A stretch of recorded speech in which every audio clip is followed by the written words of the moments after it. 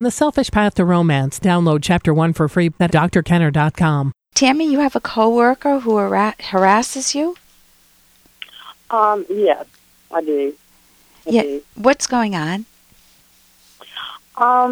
It just recently started. Everything was fine, and this person was not bothering me. And now it seems like every time they get a chance, they're just kind of like nitpicking at me. And I really don't know how to react because I never had a problem with this person before. So, how long have you worked? Is it a guy or a gal? It's a guy. A guy. It's a guy. Mm-hmm. And how old is he? I'm not quite sure. Probably in his 30s, I would okay. say. And you're how old? I'm about to be 48. Okay, so a younger kid. And I'm calling him a kid. Yeah. And you've worked with him for how long? Not very long because he hasn't been there that long. I'm going to say maybe 6 months at the most. Okay, and you guys got along okay beforehand? Yes, we did. But I mean, I've seen him do this with other people, so I don't know. In a way, since I'm older, I'm thinking like maybe I'm the new target, or that kind of thing. I'm getting that kind of feeling, but I just feel like I'm having to be on defense all the time, and I shouldn't be. Because I don't owe anyone an explanation of what I'm doing, while I'm on my job and how I do it, because I've been doing it for a number of years. So can you give me just a shortened example of something he does that gets under your skin? Well, every time that he comes around and I'm doing my job, not every time, but most of the time, he'll just be like, oh, we need to get this together, we need to get this right.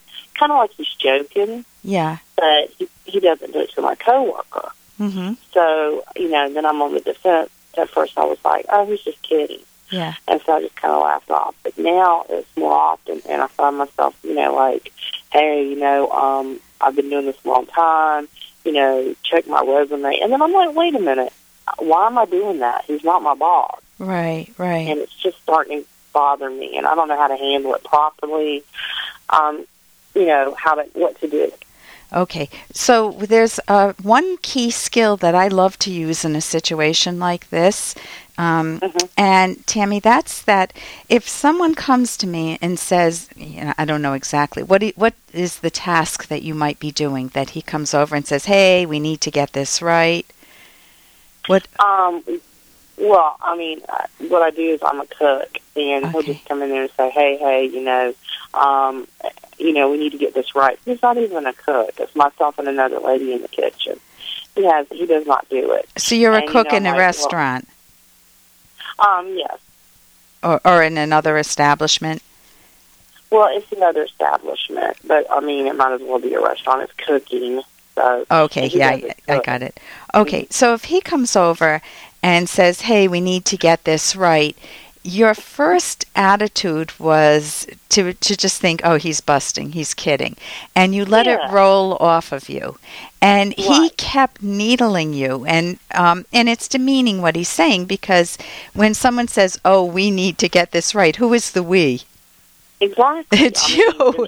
You need to get this right. So it's critical. It definitely is critical. So one of the things you do is you step outside of the situation. If someone said to me, Ellen, you're not cutting the onions right, there are two things that are happening in that sentence. Hey, I got to interrupt this because we've got to pay some bills. 30 seconds, that's it. A very quick ad, and then Ellen will be back. Romance. I wish I knew more about what girls want from a relationship. Boy, I wish I knew more about what I want. Where's that ad I saw? Here it is. The Selfish Path to Romance, a serious romance guidebook. Download Chapter 1 for free at selfishromance.com and buy it at amazon.com. The Selfish Path to Romance. That is interesting. Ellen, you're not cutting the onions right. There are two things that are happening in that sentence. One of the things is whether or not I'm cutting the onions right. That's the content. Those are the words he's using. Can you hear that? The second thing is the manner of delivery. He could say to me, Ellen, you're not cutting the onions right. Let me show you how to do it. He could say, Ellen, you're not cutting the onions right. Let me show you how to do it. Can you hear there's a different manner of delivery? Yeah. And so I take my focus completely off the onions, the content. And the skill is called a content to method shift. His method of delivery has captured my attention much more than cutting the onions. And so instead of saying, I've been doing this all my life, check my resume, I'm best in onions. I got best in onions in the kitchen when I was a kid. And right. Instead of getting caught up in the content of onion cutting, I'm going to go to, I notice you phrased it in a way, you just said to me, we need to get this right. Help me understand where that's coming from. So I shift the focus away from onions. I notice your tone of voice, and I notice your arms are kind of crossed, and you're looking down at me. Tell me what's up. Help me understand you better. What's going on? So can you see that I'm shifting away from onions, and I'm calling him on his method of delivery? Okay. Now that you can practice that, because that's not that easy. If you give me another example with him, you can be him for a second. I can show you how it works. Well, like I said, it's just, and if I try to respond, then he gets an attitude with me. So therefore, I don't want to follow through because I don't want it to become an argument. You know what I mean? Because it's so silly. It's silly to me. Okay. Why are you picking on me about something that, I'm sitting over here doing what I'm supposed to be doing? Well, that's exactly what you can say to him. That is the content to method shift that you just used. Oh, really? Yes.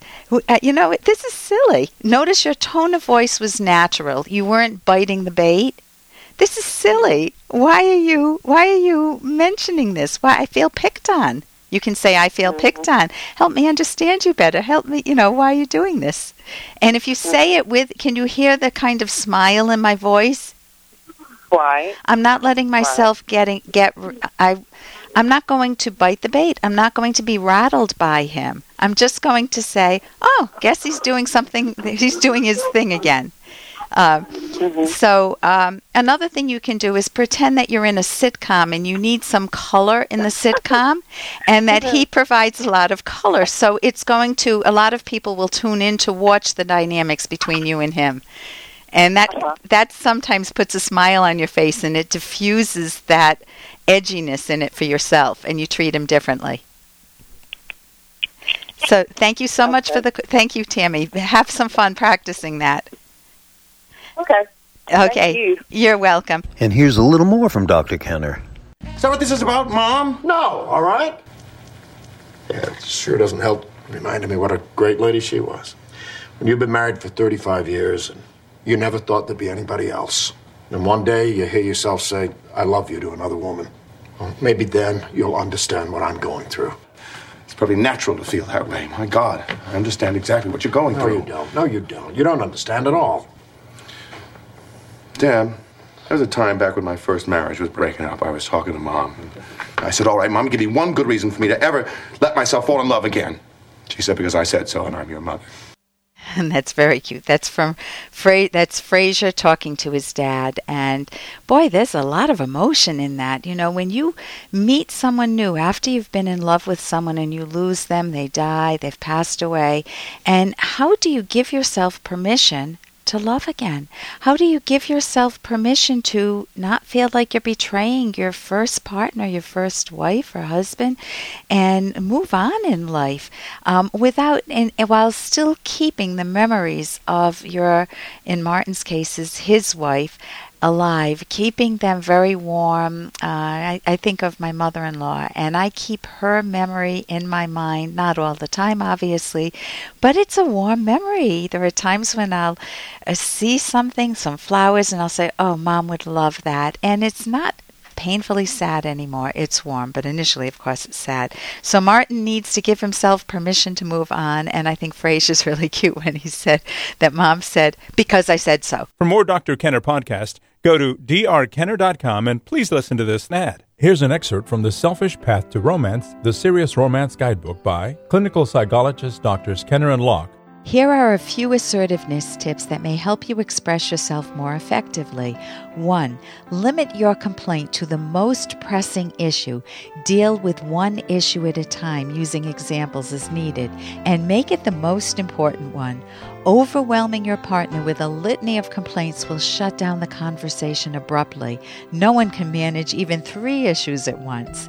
2. Do not be afraid to express strong emotion, provided this is not done with malice or with you language, you always, you never, but with frankness. For example, "I'm furious now. I'll be back in half an hour to talk about what happened."